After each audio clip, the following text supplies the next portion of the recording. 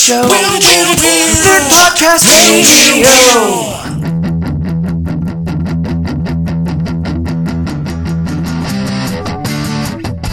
Welcome to Nerd Podcast Radio, your nerd home away from home.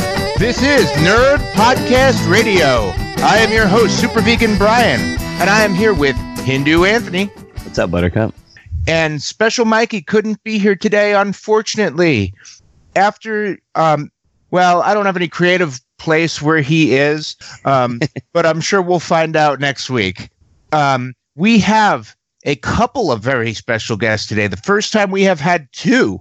We have Paul Baum and David Sholin of Real Guys Cosplay. Hi, guys. How's it going? Hey. What's up, guys? It's so good to have you on. Can you tell us a little bit about yourself? Can you tell us a little bit about yourselves? Sure. We are the founders of Real Guys Cosplay, and that started in 2013. And we are primarily a Walking Dead cosplay recreation group. So we have up to 17 characters, I think, right now that recreate different characters from the show. Oh, that is awesome. Yeah, and I feel I should maybe say this just in case, like, there's legal questionability stuff later. Paul Baum is a relative of mine, so that's right. Well, you have to, like, you got to tell the truth up front, Oh, so somebody's not like, you guys don't just know them; they're not good friends of yours, and you didn't go through the trouble of setting him up. He was your uncle. It's all exactly. It's all rigged. There's no conflict of interest, right? Exactly. Just a message out to you there, all listeners that are trying to start your own podcast. We're related to all our guests. Every single one of them. Every single one of them. That is absolutely not true. We are all members of the Illuminati and have a great network of just available people to be on to manipulate your minds. If we were part of the Illuminati, I think we'd be a lot more popular than we are right now. They paid me in hamburgers. I don't know. The Illuminati probably Many has hamburgers. like a smaller group that's just to manipulate that fringe, like 40 listeners a week that we have. And just to add, I want to let everybody know I am a zombie cosplayer or a walker cosplayer typically, so I'm not used to talking so much. So if I growl a little bit too much during this episode, then just deal with it. He really gets into character. That's fantastic. Well, we shared a video on the Facebook page, and you're a big part of it, just growling at all these answers to the questions of the interviewer. So I feel very privileged to not have to just try to keep my wits about you, asking you questions, expecting actual answers, and just getting growls and chirps. Today, we're going to be talking about cosplaying. It's the very first time talking about that today. But first, we're going to play everyone's favorite game. What's nerdy with you? In this game, we all talk about the nerdiest thing we did this week. At the end, we all vote on who did the nerdiest. I am going to, I don't normally make guests go first, but, Shane was not one of my favorite characters on the show. Boo. So, Paul, you're it. What is the nerdiest thing you did this week? All right. So the nerdiest thing that I did this week, and I had to think about this for at least a few seconds. I was being interviewed by Super News Movie Pilot, and they said, show me how you would surprise me as a zombie sneak attack, and what would exactly you do? And so on camera, 200,000 viewers, I tapped the person on the shoulder and then kind of roar like a lion. So I would definitely say it was the nerdiest thing. And I looked back last night. I'm like, what the heck did I do? Anthony, what is yours? Halloween is on the way. Yay. And me and the wife and the baby, we went to a Halloween store, and I was like, I need to pick a costume because my wife and baby have a costume, but I do not. So I saw this sexy schoolgirl outfit on the guys section. It's one of those like joke costumes, it's got the fake boobies and everything. And then I saw a Donald Trump mask, and I was like, oh, I can mix these two and go as Donald Trump. I'm thinking that is what I am going to do. That's just too great. I wish I could steal that. That's just fantastic. I think it'll be a very entertaining costume. I'll have to stop myself from groping myself too much, though. All right, David, what did you do that was the nerdiest thing you did this week? I'm having a running competition in my head, but I think I'm going with Paul and I are going to be a pair of zombies at LA Comic-Con this coming Saturday. And I need something to carry our stuff that also fits into the theme of the zombies. So I decided I want to find a prop body torso and hollow it out so that we can put all of our memorabilia and water bottles and makeup inside the body so we can just pull it around as we zombie it up over at the con. Oh, that's awesome. I like that one. Yeah, that's pretty cool. It's creative. Yes. I have a very straightforward one. Nothing super impressive. I started reading Hitchhiker's Guide to the Galaxy for the first time. You actually never read the book? Nope. Wow. Even I've read that book. Nope, never have. Didn't have to read it in high school. And just never came up. And I really like the movie, so the book is pretty amazing. good so far. Yeah, the book is amazing. Did you Anthony, get to the part where he had to deal with the horrible poems? Yeah. Yeah, the Vogons. The Vogons. Yeah, I'm not. It makes me want to know more about England during the time, so I could understand the commentary he's making. Yeah, there's definitely a lot of jokes you're like, I don't get who that is, nor the humor of that. So, Anthony, we got you set up in a very special place this week. Do we? Yeah, you are undercover, hidden deep within the production of The Walking Dead in Georgia to get us inside information on what's going to happen next on the show. What kind of situation are you in? What have you found out so far? Oh, so what's going to happen on episode 2? No, just this whole season. Oh, Are you only getting information on episode 2? I mean, they filmed that a long time. Where are you? You're on the set, right? Yeah, I am. Okay. I get it. Well, I was asking because I didn't know how much of the show you want me to reveal, but I guess I could reveal it all. They all die. Oh, everyone. Or is it just focused on Negan right now? Yeah, it's just the story's just gonna go and be like, oh, we're just gonna follow Negan. Everyone dies. That I did not see that coming. Nobody saw it coming. Do you have any questions for the set for Anthony from the set? I'm really confused. They talked about signing for season 8, and how the world do you have a show if all the characters are dead? What's going on there? Tell us the truth now. That was a rumor to keep you guys on the hook. Okay, it was a giant trick. So all the women should just start rioting now since Daryl's gone, right? Yeah, of course. Yeah, get mad now. And how did he die? Too much sex. Was it a thing with Andrew Lincoln, or who was it with? Because they've been blowing sparkly glitter powder in each other's faces and stuff. I would guess Andrew. But you can't confirm or deny that, right? No, not yet. Maybe it wasn't the best idea for me to send our most behind person on The Walking Dead to the set to try to get information. They're probably confusing you because you don't really know what's going on the show right now. Well, in an alternate universe, this is all true what I just said.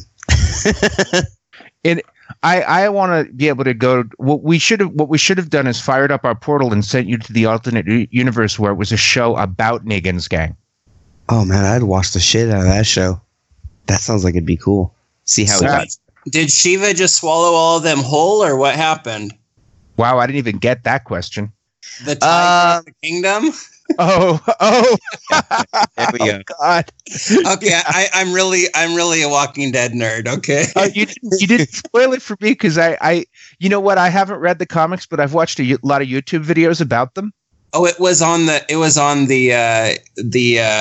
last the season 6 ending commercial. Really? Yes. Yeah, they spoiled that Shiva's coming. Do you even know what Shiva is, Anthony? Me? No, not at all. No.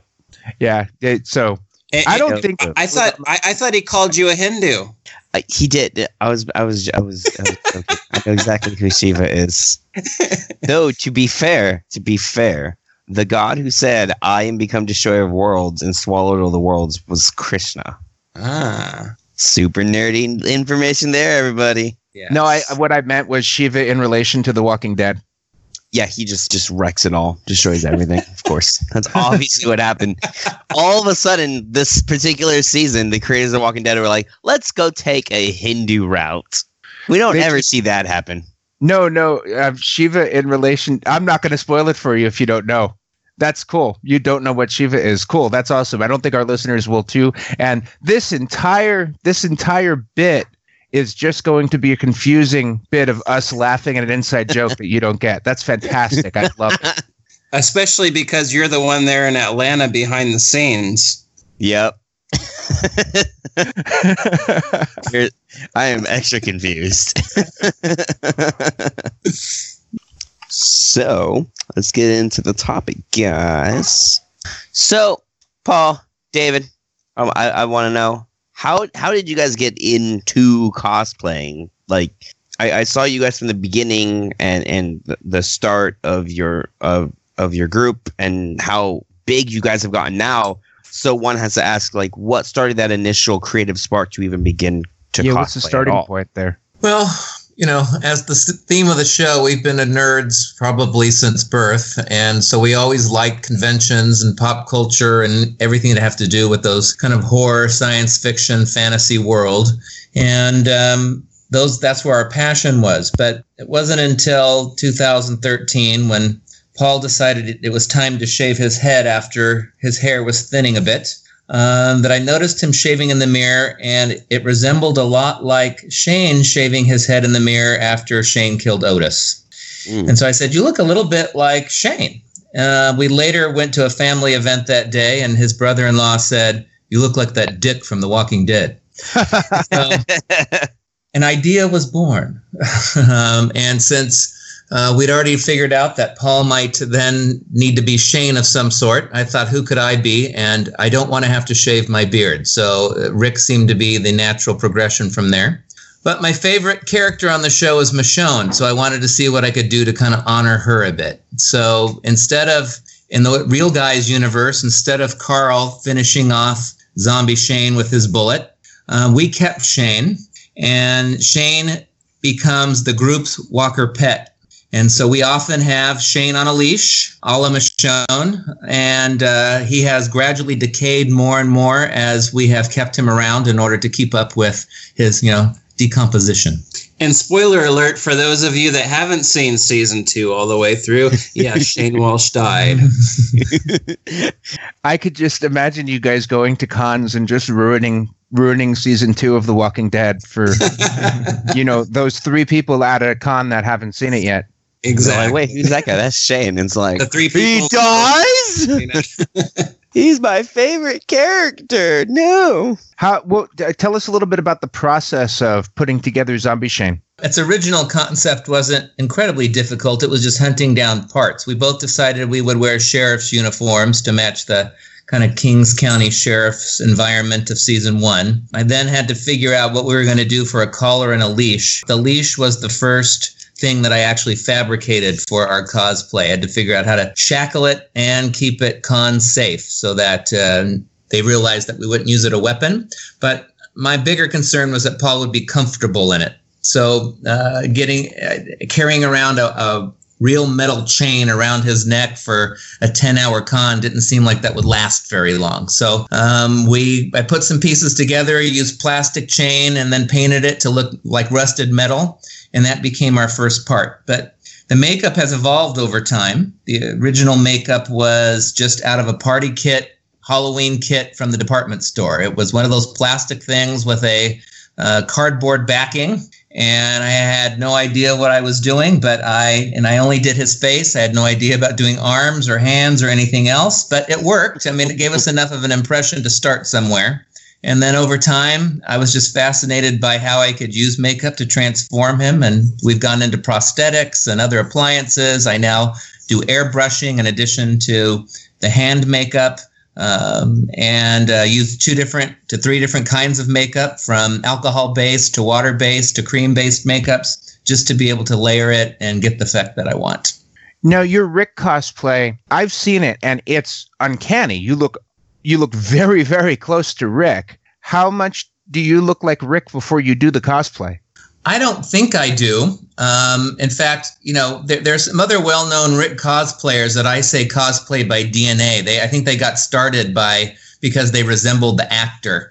I got into it because I just really loved that show, and I wanted something I could do with Paul as a cosplay duo, and it just seemed to be the most natural fit. So I do a little transformation with makeup in order to be able to highlight certain features.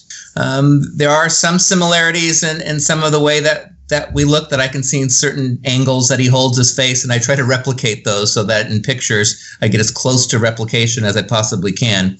The rest of it is all mannerisms and posturing. Oh, so a lot of it has to do with almost like acting. A little bit, but more kind of freeze frame. I'm still trying to work on my live action impression of Rick. I'm just trying to hold that character in a manner that is consistent with the way Andrew Lincoln does it. But I'm not an actor by trade, so it's a little bit harder and challenging for me to do that. But I think for the most part, I know how to be photographed as the character. I know how to hold my body and cock my head and how to kind of scrunch my face in a way that ends up making good pictures. Yeah, that's pretty much what got me, because you looked like you were moving like the character moves. Oh, thank you. So you guys have been cosplaying for quite a long time now. Well, since we started in 2013, so counting that year, it's about, and the end of this one, it'll be about 4 years. 4 years, yeah. So what is your guys' favorite thing about it? What is the thing that over these years you figured out that this is my favorite thing about doing this? Well, the first thing I would say is tapping back into that original creativity of my childhood. I was the guy, the kid, the teenager that liked to start building sets for the front porch of my Halloween in July. And had no idea what I was doing then either, but created witches and guillotines and all sorts of stuff just to be able for that one night. And as I got well into college age, most of that just vanished. It was, I guess, not a part of real life anymore. And cosplay has been able to tap back into that. I love fabricating things. I love playing with the makeup, like creating that illusion of a character and then seeing how much joy other fans get from that illusion. Most of those folks aren't going to be able to meet those characters or those people in real life. So some ways I think cosplayers are a cross between the Disney characters at Disneyland and drag queens, where we kind of meet this need for the public to be close to somebody that resembles somebody they feel like they have an intimate relationship with. Now, you two are professional cosplayers. How did you make the transition from just being cosplayers to being pros? Kind of by accident. It's first of all, there was a dedication to a certain amount of professionalism in terms of the quality of the work. We surrounded ourselves with other team members that held that same quality. So people will spend months looking for the most screen accurate item to be able to wear and to represent, and we'll change those characters' costumes as the characters on the show change their costumes. And as a result of that, we began getting recognized by organizations and industry that really appreciated what we did, especially folks at AMC and The Walking Dead, who we were one of the first cosplay groups. There weren't a whole lot of Walking Dead cosplayers when we started, and they really liked what we did. So they began inviting us to events and to do things that kind of ramped up our exposure and our professionalism, simply because we were now getting something in exchange for our cosplay, either free tickets or being paid or a free booth or exposure in some way. So I think it didn't happen intentionally. It just kind of happened out of the growth of our hobby. You started with a good product and it just naturally progressed.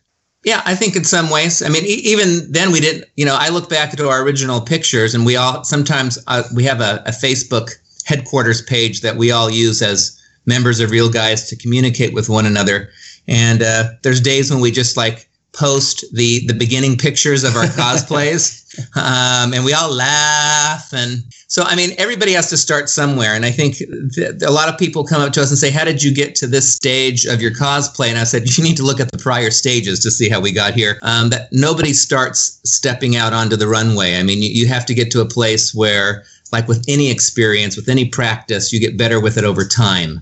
And that involves dedication. That involves having a standard that you want to present. And I think that's what kept us moving forward, and that's what finally got us recognized. Oh, cool. Thank you for sharing.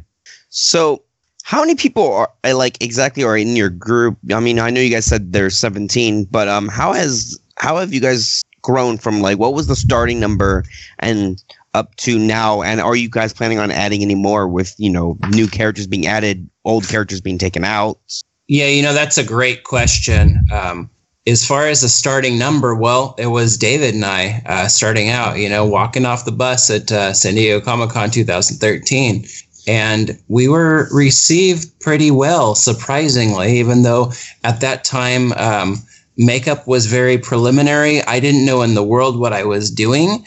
And even my arms weren't painted back then. So it was really amazing how well it was received. From there, we had met our friends now, who was our Carol cosplayer, Amelia, and also Jackie and her boyfriend, Soken, who were our Glenn and Maggie at the time. From there, we just added multiple people. Our photographer's daughter and her best friend later were Lizzie and Mika.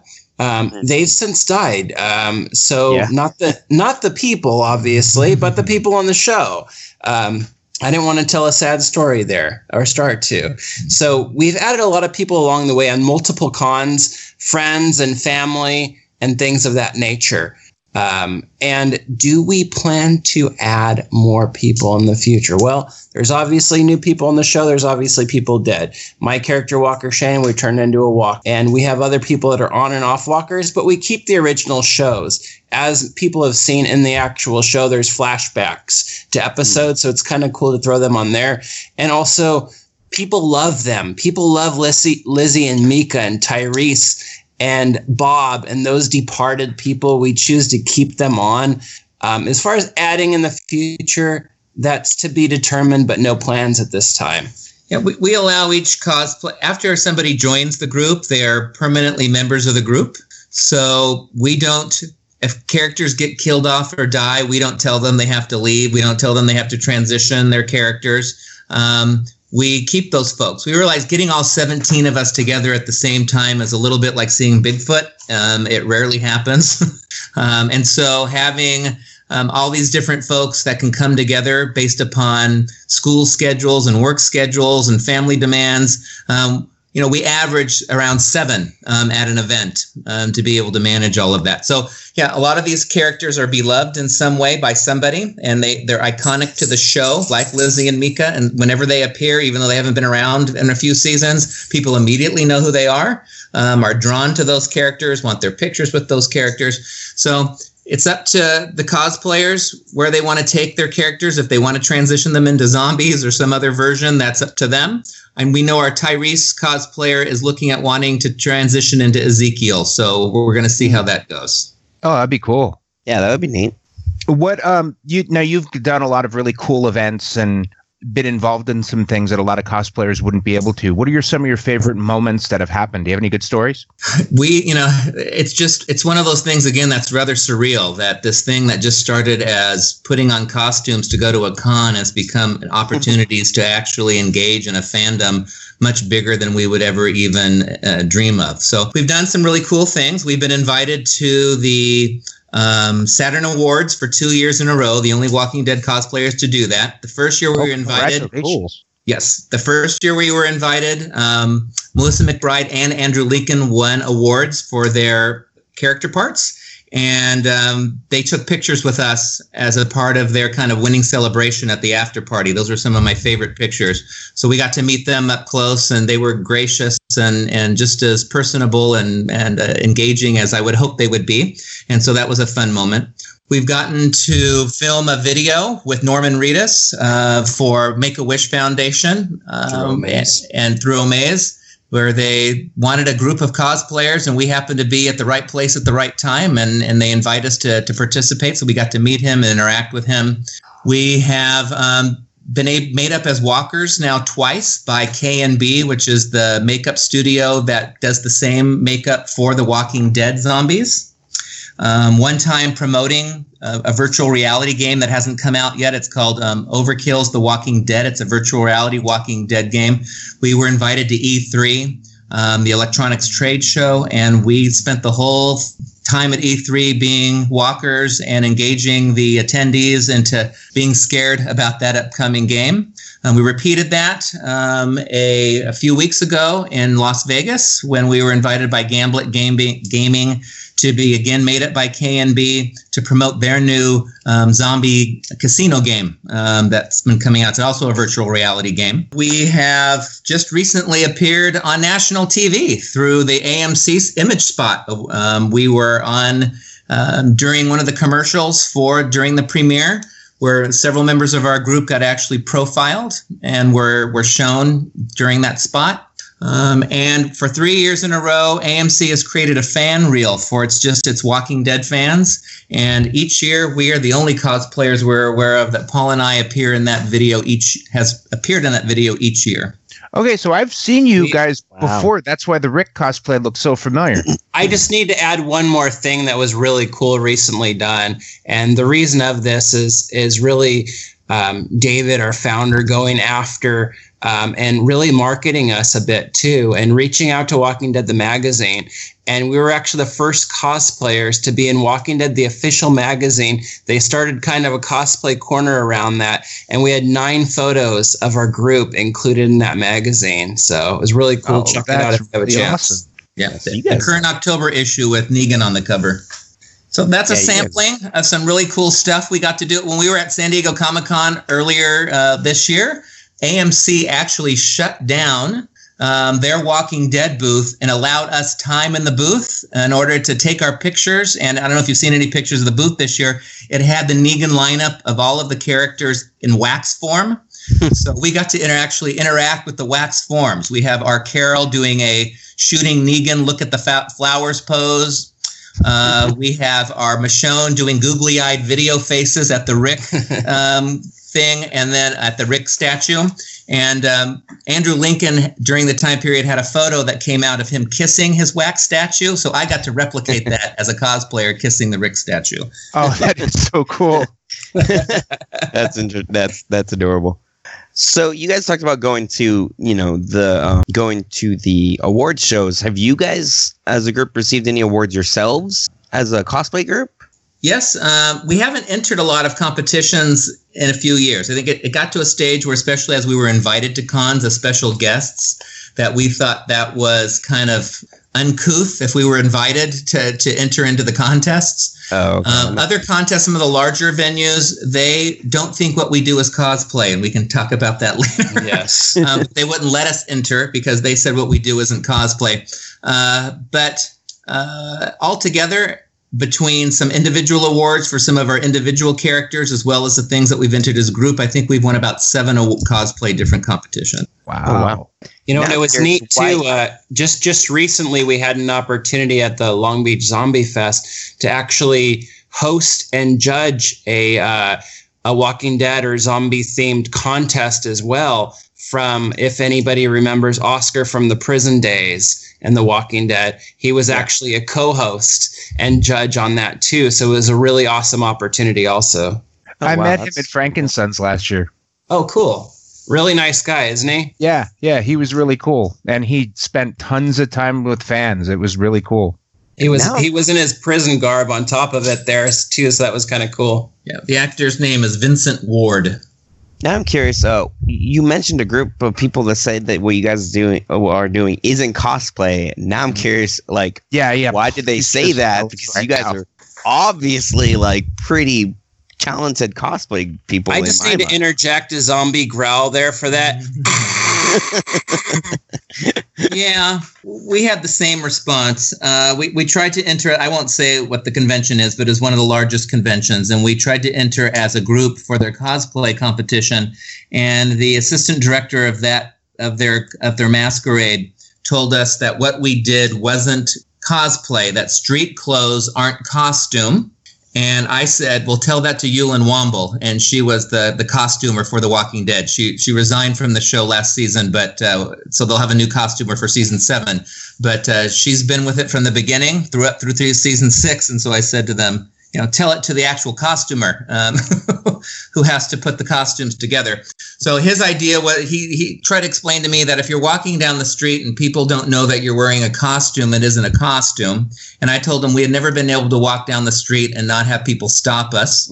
And that if what we did was so simple then how come so many other people contact us and ask how we do it? So, but that wasn't enough to convince him. But this year we may have had a little retribution in that somebody higher up than him stopped us at that same convention this year and said, "Did you enter the cosplay competition?"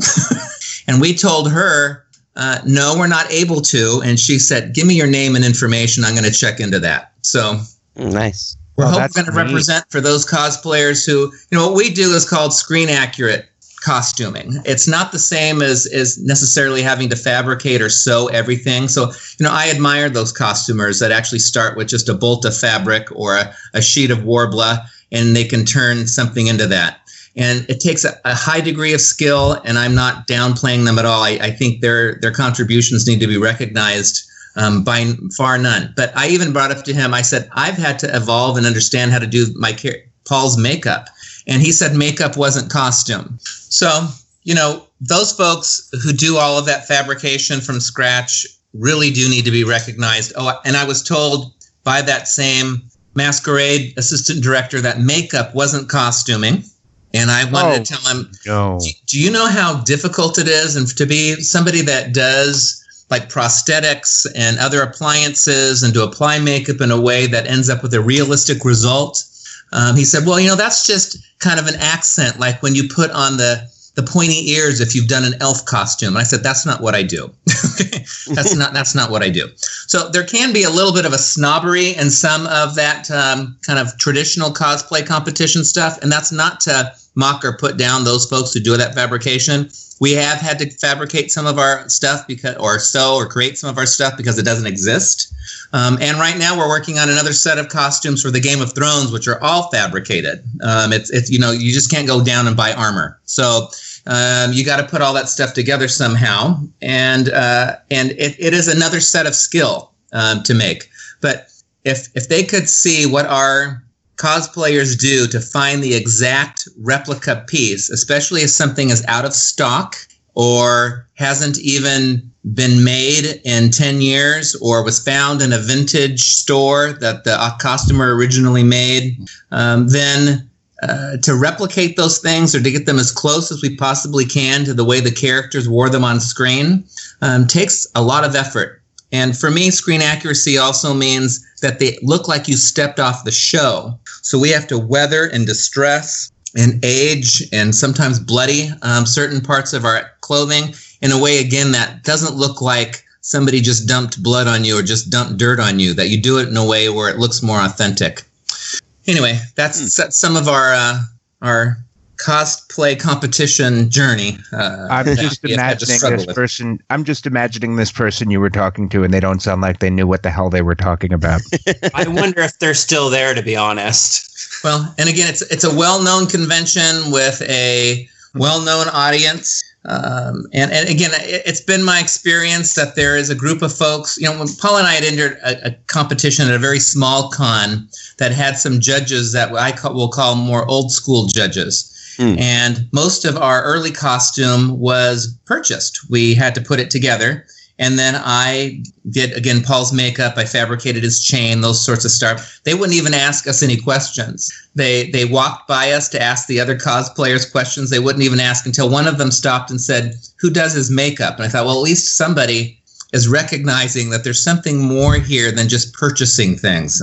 There's a part of this costume that has to be applied and conceived and done every time that he's in costume. It's not like, once it's built, I can just take it out of the closet and put it back on again. I have to put that makeup on every time he goes into that character. So if someone is where you were in 2013 and they just want to get into it, and let's say that they're at a bare bones skill level, what kind of advice would you give them on start getting into cosplaying? So I'll just ask it like from my point of view, because I have no skills. I've always thought, it would be cool to do some cosplay that was actually kind of impressive. Where should I start? Well, I just want to first of all say that you definitely have a lot of skills to put together a podcast and be able to ask these questions and talk to a zombie actually in person. So beyond that, as far as having skills for cosplay, I would say first and foremost is the passion for what you're doing. Most of us nerds, and I'm definitely going to call myself a big nerd, and we have our fandoms, whether it be Walking Dead, whether it be Disney princesses, whether it be zombie Disney princesses, finding our passion and what makes us kind of tick, you know what I mean?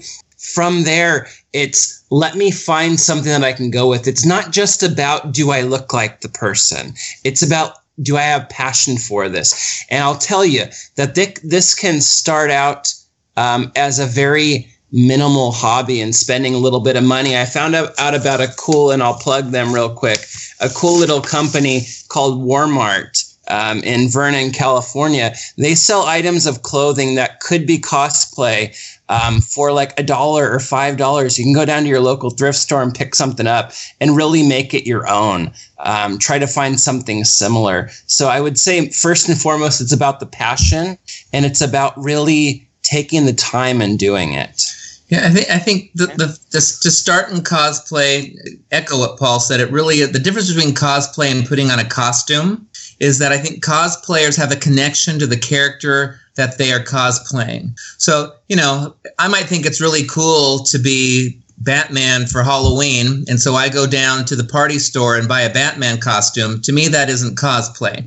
To spend countless hours making sure that you're replicating a costume so that it matches how the character presents on TV because you love that character, because you celebrate that fandom, because you want to connect to other fans who appreciate the show and appreciate the detail you put into it, is different than just putting on a costume. So Paul's right. I think first you have to find a character that you connect to, that you have that kind of passionate connection, whether that is, from any medium, from TV, video games, comic books, movies, from a novel, from whatever medium, to even creating your own, if you wanted to, something that you just feel really proud and connected to because you conceived it on your own, and then just do it. You have to take the plunge at some point and just say, what I do now isn't necessarily going to be where it ends up. But we got really nicely received our first time out, and it wasn't nearly what we're able to achieve now. We had to start somewhere. You have to learn from somewhere, and folks who love the same fandom that you do will appreciate it regardless. There are always trolls, and trolls are evil, and they will say evil things to you regardless of, you could be perfect. In fact, there's a story where Hugh Jackman went onto the San Diego Comic-Con floor dressed as Wolverine, and they asked people, how well do you like this guy's cosplay? And he got criticisms. Oh, wow. And I also heard the other day that Charlie Chaplin was in a lookalike contest and he ended up winning third. So, Yeah, I've heard that. I've heard that story before, yeah. So it's just a matter of doing it, taking the risk to get that degree of attention, and then move from there. What you don't like, keep moving forward. Sometimes limits like budget or skill or time can actually make you your most creative. We've experimented 100 different ways on how to dirty clothing. You never thought that would be an issue. But when you're doing Walking Dead cosplay, you have to have multiple ways of making sure that it looks like authentically distressed or weathered clothing. So now I know a whole bunch of different ways just from experimenting. And that's the other thing is if you're struggling with that, but you really know, hey, I want to do this character, but you don't know where to start. There's so many amazing forums. I know I get direct messages sometime on Instagram, people wondering how to do certain things, how we did it, how to start. You can definitely contact some cosplayers. Most of them are really helpful. And also there's a lot of great forums out there. A lot of cosplay forums to join. Especially, some are very specific to a genre or to a show. So that way you can actually meet other fans and create those relationships, and they can do helpful hints on how to develop the cosplay. Now, is cosplay always connected to a fandom? Not necessarily. I think it's been its most recognizable in that form. But, sometimes it's a genre, like a lot of anime characters. That's probably where cosplay started. And then there are communities that I think it's a cross between cosplay and maybe a lifestyle. Like you have like the steampunk community, which will simply create these really elaborate steampunk costumes. They tend to wear them only at steampunk events or at steampunk or at like conventions. So they're not necessarily cosplaying a character, but they're recreating a style that is loved by that particular community. Oh, okay. I can see a new cosplay character coming out already, and I think the idea was from Anthony, do some Donald Trump cosplay. Yeah. Well, I think the important part between just putting on a costume and cosplay, I think kind of goes to that second word in the word, which is cosplay. It's you're kind of playing, you're acting, you try to go beyond that. I'm just wearing a costume. Yeah. And I think that's the important part to remember is it doesn't matter how great your costume is or how not great it is, because you could have like $1,000 perfect replicated costume and still not be cosplaying because you're just, I just wear it because it looks cool. Well, we were at a convention not too long ago, and I saw what I thought was one of the most awesome Daenerys Targaryen costumes that I had seen. A woman had put on like a nude bodysuit, and she kind of just put some dark marks on it like it was torched. And then in the appropriate kind of places to hide her female parts, she had little stuffed dragons. I think I saw that on Imgur. I think I saw the pictures. Yeah. That did not cost her a whole lot of money to create. No, and it probably wasn't that hard to make. It was just like a whole lot of imagination and a whole lot of confidence. I've seen other, like with the onset of Stranger Things, which I love, by the way. People doing some really creative things with old school bulb Christmas lights and wallpaper, and just getting really creative with how they present. So it doesn't have to be a big investment. It just has to be something that I think somebody has put love into because they really appreciate being connected to that particular fandom or community or just that kind of genre. One of my favorite ones I've ever seen was somebody had just taken cardboard boxes and made the different parts for their body, and on the outside with Sharpie they drew the Iron Man Mark I armor. And they left like flaps hanging out and stuff. So it was a put together costume, but it was deliberately made to look really cheap. Like they threw it together, but it still looked like it probably took a lot of work. There's a troupe, I think, that's called Low Budget Cosplay, and they do that intentionally. They will, create their costumes out of household objects. So we asked earlier about your guys' most positive feelings about cosplay. What are the things you love? But what are the things that are actually difficult? I mean, it's not all sunshine and rainbows and super easy, or else everybody would do it. There's got to be certain parts of it that are difficult, that some days you just want to tear your hair out and you're like, oh my God, I hate this today. You're asking two bald guys about ripping their hair out, so I just want to start there. There's some things that are just a natural part of the frustration of developing any kind of practice or any kind of thing that needs practice and rehearsal to get better. So those are par for the course, like, learning how to better sew things or fabricate things, or not having enough money to get something, so you have to try to be creative and find some other way to get it. That's par for the course. If you can't handle any of that, then cosplay isn't going to fit. But there's other things that can feel a little bit more personal, like folks who make rude or inappropriate comments. Who I had another well-known Rick Grimes cosplayer who targeted me and intentionally had people post bad things on any of my postings. Things that were like kind of, cosplay comes out of nerd culture. So I would hope that most of the folks that experienced, who are a part of that kind of community, understand what it means to feel marginalized and to be made fun of and to be teased and not to fit into the popular group. And yet there is this sub part of the community that can be a little bit vicious, who probably aren't really engaged in a whole lot of creativity themselves, but want to make sure that folks who are, that they put them down in some way. So those can be painful, especially if it's against people that we love or care about, like other members of the group. And then depending on just how, nobody likes to be picked on. So, it stings regardless, and no matter how thick your skin is. So that's probably the worst part of it. Got anything to add to that, Paul? Yeah, I definitely think that that's the worst part of it, would be that. We've had a couple cosplayers from our group, one in particular actually resign one or two of her costumes due to that, some harsh criticism. And I don't know. I'm a big fan of the cosplay and the convention community because people at the cons, they really do get along with each other great.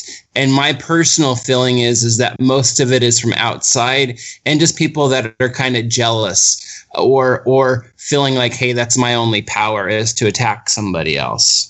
Yeah, or they're online, and the anonymity of it allows them to attack others because when you're behind, or they think it's cool or it's funny. They'll try to make a comment that's funny, and then sometimes I'll respond to them, and they realize, oh, that's a human being behind that, and sometimes they'll back off a little bit.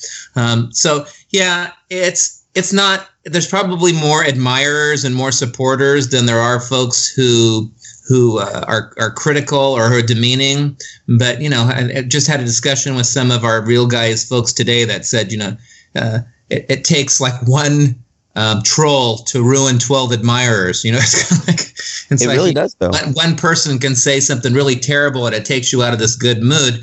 And as we try to risk and do things that are a little bit different and they're still a little clunky, like I'm still trying to get my Rick voice down, and Jesus, they raked me over the coals because it wasn't perfect yet. It's like, I wanted to say, how many of you are doing the costume, putting a costume together and cosplaying? Probably none of the people who criticized that who are doing those things. But, that's probably the hardest part. And no one likes trolls. So, I mean, if you're out there listening, we're going to do our best to help that out. Everybody likes Troll 2, of course, and Nilbog is a great place to visit, which I totally recommend for Anthony to go next is Nilbog. If you haven't seen Troll 2, check it out. I saw the documentary about it. That's Paul's another inside joke from Paul. Are you familiar with Troll 2, Anthony? No. No. Tell us a little bit about Troll 2, Paul. It's a phenomenon. Yes, I love Troll 2. No, but what is Troll 2 for our listeners who would have no clue? Troll 2 it's affectionately known as the best worst movie. It was a movie that had no intention of being as bad as it actually is. I think you have to put a lot of special bad together in order to be able to create this movie. And because of that, it has a rather campy quality to it that is rather endearing. It's got a bad everything from the script. And the funny thing is, the director and the writer are from Italy, and English is their second language. And they were trying to direct the American cast on how to act more American. And they, so there's some very interesting dialogue as a result of that. And there is, they actually, when they started doing Troll 2, like showings, like midnight showings, a lot like Rocky Horror Picture Show kinds of stuff, they got so popular, they invited the director and the writer and other cast members to it. And the director and writer had no idea that people were actually parodying this. They thought they were coming to be honored for this great film. Oh, no. Together. Yeah. Oh, no. It's pretty painful to watch when they finally realize, oh, you're making fun of it. So, yeah. I one of the things I like about Troll 2 is they didn't hire a lot of real actors. They just picked people from the community where they were filming. Yeah, kind of like Clerks. The guy that played the father was the town dentist, and the man that plays the drugstore owner in Nilbog actually was in a psychiatric hospital during the weekend that they filmed, and he was able to get passes away from the hospital to just perform the role, and then he had to readmit himself at the end of the day. Oh my God. Truth. I just Googled this movie. It has like a 6% Rotten Tomatoes score. but for its camp value, you must see. Yes. And now there's actually a musical version. It's out here in the Los Angeles area. It's called Nilbog, the unofficial musical of Troll 2. And we saw it at Scare LA this year. They put on a version at Scare LA. It was interactive. You got to throw things at the cast, and they have songs hilarious. now to go with the movie. I liked it a lot. It was fun. That's hilarious. That is a fandom that I had no clue about until I saw the documentary. I watched that whole documentary without having any knowledge of Troll 2, and I was amazed. Oh, that's great. Yeah, I well, now have a special edition on DVD. Can you give us a little bit of a sneak preview of what you got planned for Game of Thrones? Sure. We don't want to give away our characters too much because we want that to be a big reveal. Okay. But they are Paul and I always plan our costumes as to complement one another as couple costumes. So they are two characters from the show that are highly associated with one another. Both of them are considered warriors on the show. And both of them have had to go through quite a transition to get to where they currently are in their storyline. So one of the characters will be in full armor, and the other character is not in full armor. Well, actually, no armor at all. It's actually just a kind of regular attire, but rather thrashed based upon the scene that we're trying to recreate. That gave us all a lot of clues. That Actually, it did. Totally gave it away. I have a theory, but I don't want to put you under pressure to reveal. So, we won't anyway. Yeah, You can put as much pressure as you want, and it won't be revealed. I immediately thought Jaime Lannister was one of them, and I was like, and now I'm like really curious. So I can't wait until you guys make the announcement. Well, we're hoping to debut the characters at WonderCon. So this coming spring in Anaheim, San Diego Comic-Con's sister con, WonderCon. It's in Anaheim again this year. It's usually in April, sometimes usually around Easter. And our goal is to have them done by then. But again, this is a new territory for us, just like, again, to kind of reinforce to any listeners who are worried about where do you start in cosplay. The idea of fabricating all of these costumes from scratch is a little bit intimidating. We have done a lot of reading. We've taken some classes. We have been consulting with people who do it better than we do. We have gone online and looked at people who have created costumes like these before. We've done a lot of research. And so we're at the place now where it's like, well, shit or get off the pot. So it's time to do them. And I'm sure they will not be as good as we would like them to be. But we're going to do our best to make them at least honor the characters that we're representing. And it was kind of difficult too, because not all the costumes have, the wonderful patterns that, some of them do. I can't just go buy a Disney princess pattern and say, okay, this is for Game of Thrones. They don't sell the certain patterns. So I was actually be able to find patterns like history type patterns from the medieval ages. So that was really helpful. It almost seems like you have to learn what was going through the head of the costumer on the show. Yeah, and many times that was one of our favorite things about having Yulin Womble, who's now Yulin Hufke, as the costumer of The Walking Dead. She loved her cosplayers so much that she would have dialogues with us, but she wouldn't give it to you. Rarely would she say, "This is it." You could tweet her, "Am I on the right track? Can you at least give me a little bit of a bone so I know exactly where I should be looking?" And she hung out with the cosplayers when she was at conventions and is a gracious, beautiful lady to begin with and talented at what she does. I learned some things about just from a documentary, or like they did a profile on her on how to stain clothing. And I'm like, oh, that's what she does. So I think getting in the mind of the costumer, not only as a compliment to the costumer, but certainly it puts you in a better position to make the most accurate piece that you can. Oh yeah. Granted, we're not recreating armor, so I'm quite sure the actors on the Game of Thrones, they actually are wearing forged armor. We're using Worbla, Bondo, and craft foam, which is pretty standard for cosplay armor. And so we're just learning from other cosplayers who have done this before us and have learned to master to make plastic and foam look like real metal. So I know what all those things are except for Worbla and Bondo. Okay. Worbla is a form of thermal plastic. It's malleable with heat. And then it will take the form that you mold it into. It actually started in Germany, and they used it for the soles of shoes.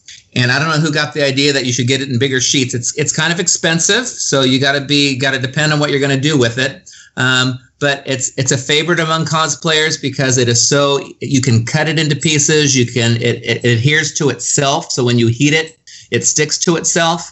Some problems though with it become that it is thermoplastic. So if you're standing out in the sun for too long, or if you leave it in your car, it's going to melt and reshape that thing. So by putting Bondo on it, which is the same kind of like stucco type material that they use to take dents out of cars, and you put that over it and you sand it, you then at least have another layer that allows it to keep its form, but also to make it look like metal. It allows for that same kind of sheen that would happen on a car in order to be able to make it look like it's metal. Oh, wow. That sounds really cool. As soon as you talked about Worbla I realized I'd seen it before. I watched a I watched a YouTube video on how to do Leviathan prosthetic makeup from Supernatural, and they used Warbler to make the tongue. Yeah. Oh, wow. You can. I've known cosplayers to create like those more kind of modern day superhero masks. The one where it doesn't really look like there's a strap and it's adhered to their face. Cosplayers have turned that into have cut Warbler into shapes, and then just because you can heat it and then actually shape it to your own face, so that it's going to match your own bone structure and look like it's a custom fit. So it's a really nice material to work with when you're having to fabricate. It may have some of its limitations, but it's kind of a standard. Can you share some of the technical details on the makeup you use? Sure. And it keeps evolving. Like one of the things that I really have loved about some of the opportunities that we've had is when we were able to work with KNB, it's actually Greg Nicotero and his partner studios who create these walkers and other creatures on The Walking Dead. Kurtzman, Nicotero, and Berger. There you go. So when working with them had allowed me to actually ask questions and get to know people who do this for a living. And Joe Giles, who is the makeup artist that now I've been able to work with twice, who's not only just a very talented guy in his own right, but he's just a great guy. He's very generous and was also a big Halloween nerd most of his life. And so we relate in terms of that part of our own histories. And he gives me tips when I'm in there. So I'm changing some of the things the last makeup that I did on Paul, I've used a different color scheme that I traditionally do, and I've used different makeup. So that's kind of a long intro into what the process looks like, because it looks a little different now than it did when I first started, or even looked different than it did a month ago. There's a base there's two primary prosthetics that I use. One is pre-made that I adhere. It's the big hole in Paul's head. That one is pre-made. I just paint it and molded it and create the to make sure there's no lines, no seams when it's attached to his skin. And then the other one I do is what I call the skin decay on the rest of his entire head. Since he's bald, I do it all over his head. And that is a combination of a base of liquid latex and then food. It's a combination of oatmeal and breadcrumbs, and putting those together to be able to create texture. I'm slowly learning where to put the latex in a manner to create patterns that I think make look more natural to the decay and to the shape of his skull. And then comes painting it. And it starts with a water-based makeup, the same exact color that they use for the walkers on The Walking Dead I finally was able to find. And so that becomes the first layer. Then we airbrush using alcohol-based paints that are keeping in a brown skin tone, a brown decaying palette. Then I go in and I hand paint to highlight some of the prosthetic pieces using cream makeups. Because they spread easier, I'm able to get gradations of color easier that way. Then comes painting his teeth to make them look like they're rotten. He puts in contacts, obviously, to change the color of his eyes. And then we do blood highlights. So parts of where the wound in his head, we bloody up, and then we put some blood around his mouth in order to look like he's freshly eaten somebody. Oh, that sounds amazing. Okay, it made the costume scarier for me because I actually have a gluten allergy. There you go. Perfect. Fear became very real for him.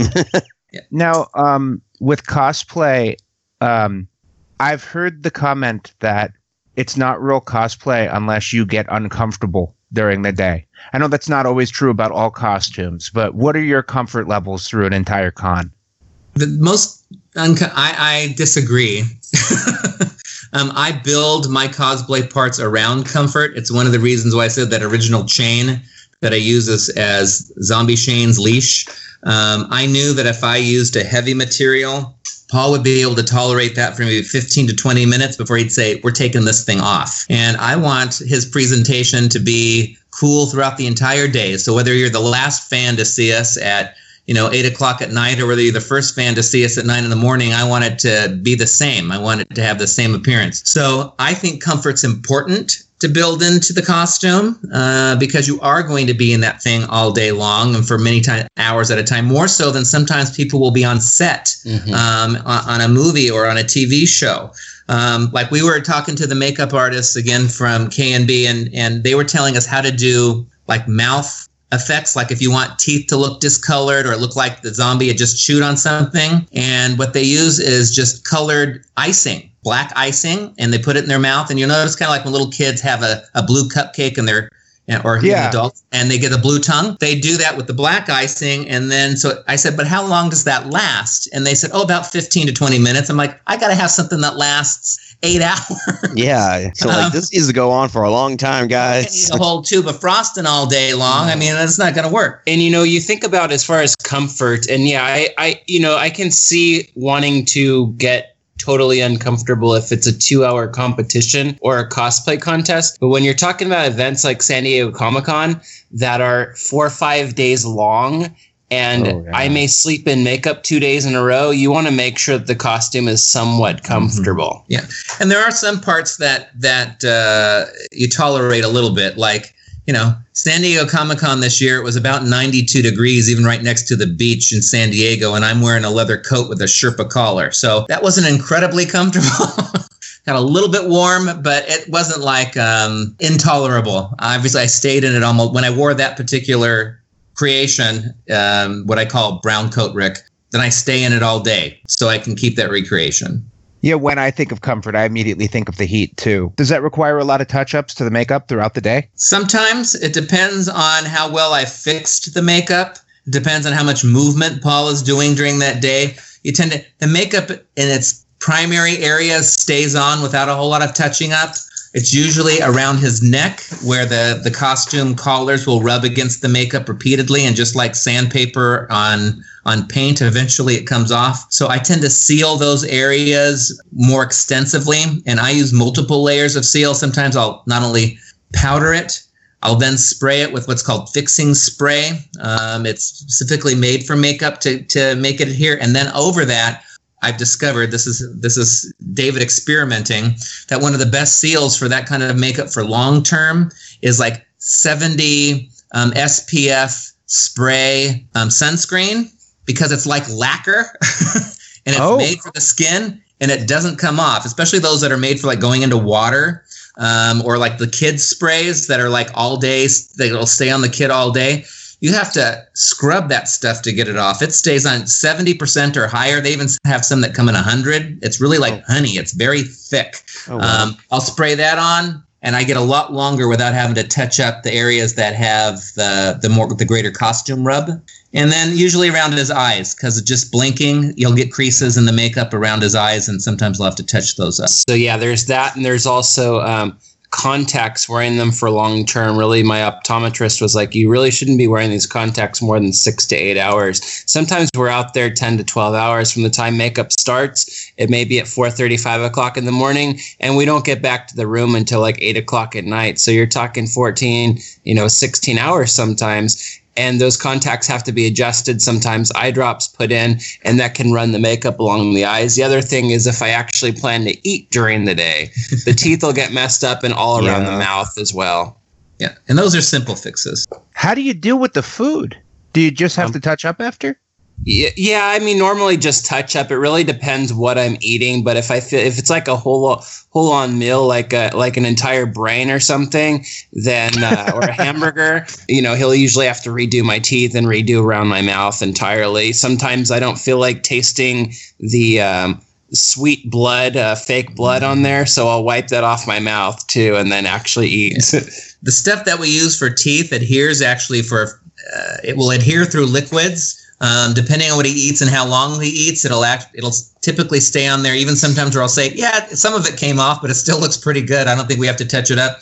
The greater areas around his mouth, sometimes I'll laugh because they'll be after he's eating, and granted he's wiping his mouth with a napkin and stuff as he's eating.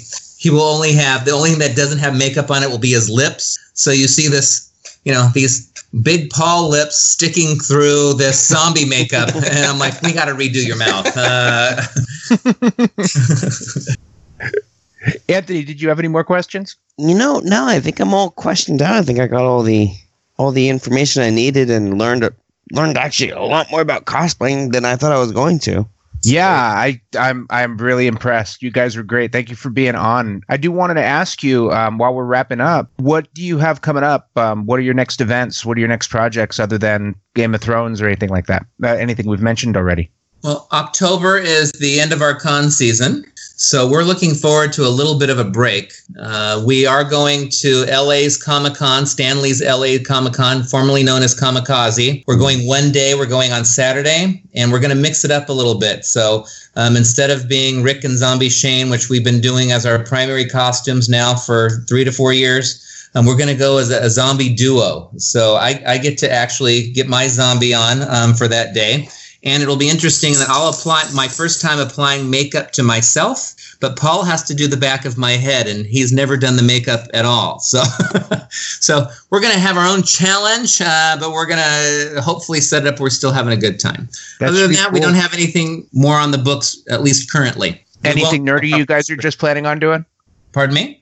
Anything nerdy you guys are planning on doing? Like, what are you watching? And we got something nerdy coming up on November the 11th that I'm really looking forward to. We got tickets to Delusion, which is an interactive play that takes its audience. You have to crawl through things. You have to participate with the actors when they're performing. It's supposed to be terrifying. And I'm waiting on that. I want to be terrified. It's a highly interactive, dramatic performance. So I'm waiting on that. I like that kind of thing. Is that something I could go to?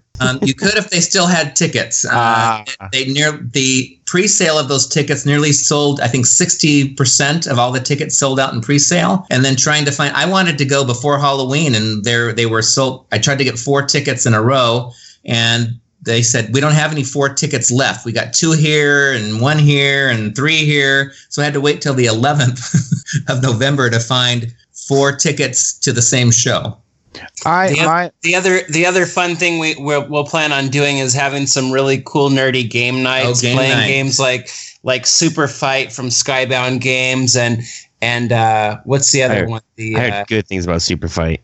Some haunted mansion type game. I can't recall the name of it offhand. What's the one where we Betrayal on the House Jared, on the Hill? where it's like it has the werewolves and there's a game where you actually do it's cards and an app on your phone, and everybody closes their eyes and sits in a circle, and you're identified as different characters based upon the card, and then the app tells you what you have to do. We just played it last month at our buddy Frankie and Robert's house. And they had some people over, and it was like, that was really fun. We play in a new game that we've gotten into. Our photographer friend Marsha got us into called Dixit, Dixit, which is a little bit like Apples to Apples, but it's all done with pictures. So you have these really intricate, surrealistic drawings that the illustrators give you in cards. Somebody looks at a card and then labels it with a title. And their job is to try to convince most people what their card is, but not everybody. Because if you convince everybody, you don't get any points. You want to try to fool people. And then people put in their cards under the same theme to try to distract people about which is the one that was actually put in by the original judge or active player. So those are really fun. The other one I was thinking of was House on the Hill. House on the Hill. Yeah, Betrayal on the House on the Hill. Yes, exactly. We just got the expansion pack for that one. There's another cool board game if you guys want to try it out. I watched some people on YouTube playing it called Secret Hitler. Interesting. The idea is that you get a group of friends, and some of you guys are fascists, and some of them are liberals, and one person's Hitler. And the liberals are either trying to make sure that the liberal policies win, or the fascists are trying to make sure the fascists win, or trying to shoot Hitler, or Hitler becomes the president. All right. It sounds a little bit like that werewolf game. It does, yeah. It's one of those it's one of those social deductive games. It's made by the people who made Cards Against Humanity. Okay, cool. I've seen people play Werewolf before, but I've never seen people play it with an app on the phone. That sounds really cool. Yeah, I can't remember the actual title of the game, but there's people who end up being werewolves. There's people who end up being masons. There's people that end up being villagers. There's a paranormal investigator. You can decide the mix of the actual characters and how many you want to add into the actual gameplay. Then people sit around the table. You have to close your eyes, and the app begins to speak to you. So it says, the werewolves, now open your eyes and acknowledge each other. Masons, open your eyes and see if there's another Mason. And then there's people whose goal is to actually lie. I can't remember what that character's name is. They're trying to fool you into believing that they're somebody who they're not. And so when the discussion begins, you never know who's lying. You have to try to deduce. The werewolves are closer trying to lie because they don't want to be caught. But at the end of the game, you have to try to identify who the werewolves are, and the werewolves are trying to identify who the villagers were, because if they identify the correct villagers, those villagers die, and the werewolves win. And if you're a villager who correctly identifies the werewolf, then obviously the villager wins. Fun stuff. And it's a really old, cool game. It's been around a long time in lots of different versions. All right. Awesome. The other thing that I'm looking forward to as far as games is I had just heard about Borderlands 3, a rumor about that coming out. Yeah. So I'm looking forward to reading more about that. That's our favorite video RPG is the Borderlands series. I am the gaming nerd of the group, so I would know these things. I only watch people play games on YouTube. That's my modus operandi. When Borderlands 2 came out, Paul was one of those people that went and stood in the midnight line to make sure that he was able to get one of the first copies that we had. I don't know if we pre-ordered or not, but he was there. And Paul is very schmoozy. He can get people to give him almost anything. He can walk in and get the yogurt lady at the yogurt thing to let him use an expired coupon, and he gets all this stuff. So he ends up talking them out of all of the decor related to that actual video game. So the large video game boxes or the posters. He's like, how about if I buy this game manual that you give me 2 of those boxes? And it's like, he came home with all this swag after Borderlands 2. I'm like, here, David, I got you this stuff for your collection. I'm like, how did you get this? Well, I had to be strategic.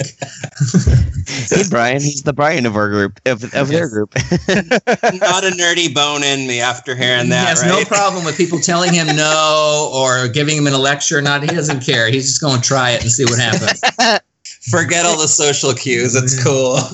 You said you're all into board games. Have you ever been to Strategicon conventions in LA? Have not. The next one's coming up in February. It's called Orcon. It's on President's Day weekend. Very cool. Yeah, they do them 3 times a year. It's the largest board gaming convention, one of the largest in Southern California. Wow. They're at the LAX Hilton. That sounds fun. Yeah, I used to spend a lot of my life at those conventions because I was coordinating Pathfinder RPG. Cool. Yeah, but it's a really cool place to go. Every single one of those games you mentioned has a large representation there, including probably hundreds of games you've never heard of. It's a really cool. Also, you can see a rare Will Wheaton sighting. Are those rare? He very often attends. Well, one of the cool things about him attending there is he doesn't want any celebrity, so he just shows up and he doesn't have a whole bunch of bodyguards around him. He doesn't engage with people who try to engage him as Will Wheaton. He only engages with people who want to play games. Cool. Oh, that's awesome. That's pretty cool. Yeah, so it's a really cool place to see people who are really into board games. You see celebrities there all the time, and they're just there to attend the con and play a lot of board games. Excellent. Well, Anthony, I've been ignoring you. Do you have anything coming up that you want to share? You know what? My answer is the same from last episode. I'm going to be getting ready for NaNoWriMo next month. That's coming up soon, man. It's a week away? Believe it or not, I planned nervous. this, and I have something new to share because I'm always working on tons of stuff. I am just watching the new season of Supernatural. That is my big project. I'm still trying to watch the last season. It just came on Netflix. So get the hell caught up already, man. It's on. I watch Netflix. Okay, so I'm always. I'm only on season 7 of Supernatural, so I'm way behind. Well, the new deal with Netflix is 4 days after the season finale, they put the new season up. Oh, yeah, that's rad. Because they're not on Hulu anymore. All right. Yeah. So yeah, I'm even behind the Netflix people basically. So I got a question here. All right. I got a question. Who's the nerdiest? Oh, did we not vote at the beginning? I don't recall voting. I don't think we actually answered.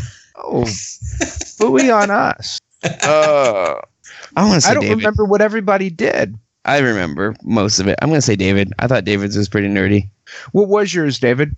Mine was trying to figure out what my carrying case would be for 2 zombies. And so I'm going to get a torso, a prop replica torso. Yeah. Hollow it out in order to be able to put our stuff inside of it. Yeah, I thought that was a good David, mostly because I don't remember what I shared myself. Yours Mine wasn't that good. Yours was reading Hitchhiker's Guide to the Galaxy. Oh, yeah. Yeah.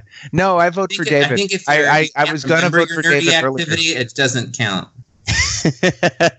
Yeah, mine doesn't even count. I just thought of a costume for Halloween. If our listeners want to reach out to you guys, how can they do that?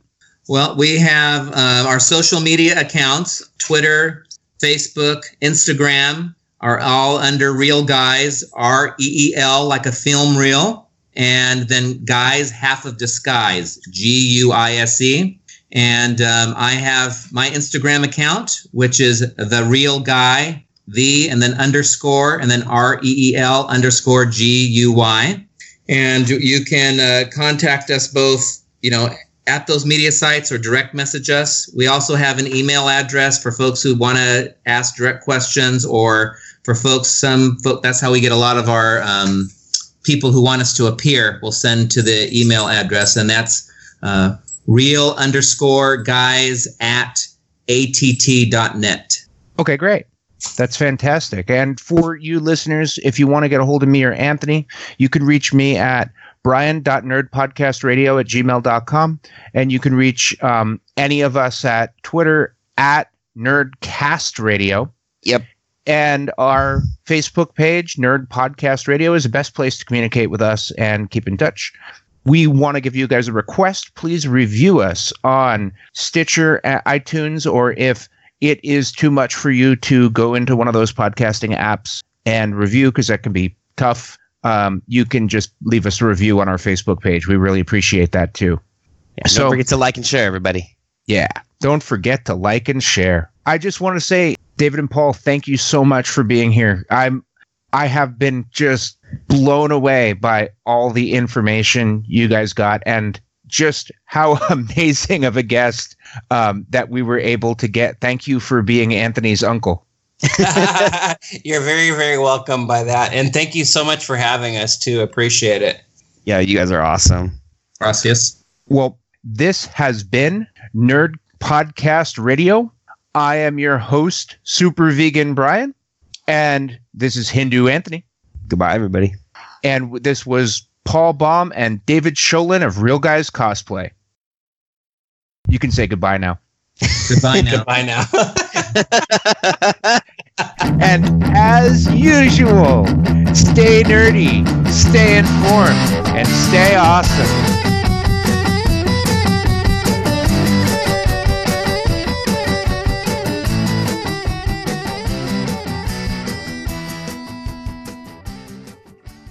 Thanks for listening to our nerd show. Nerd Podcast Radio.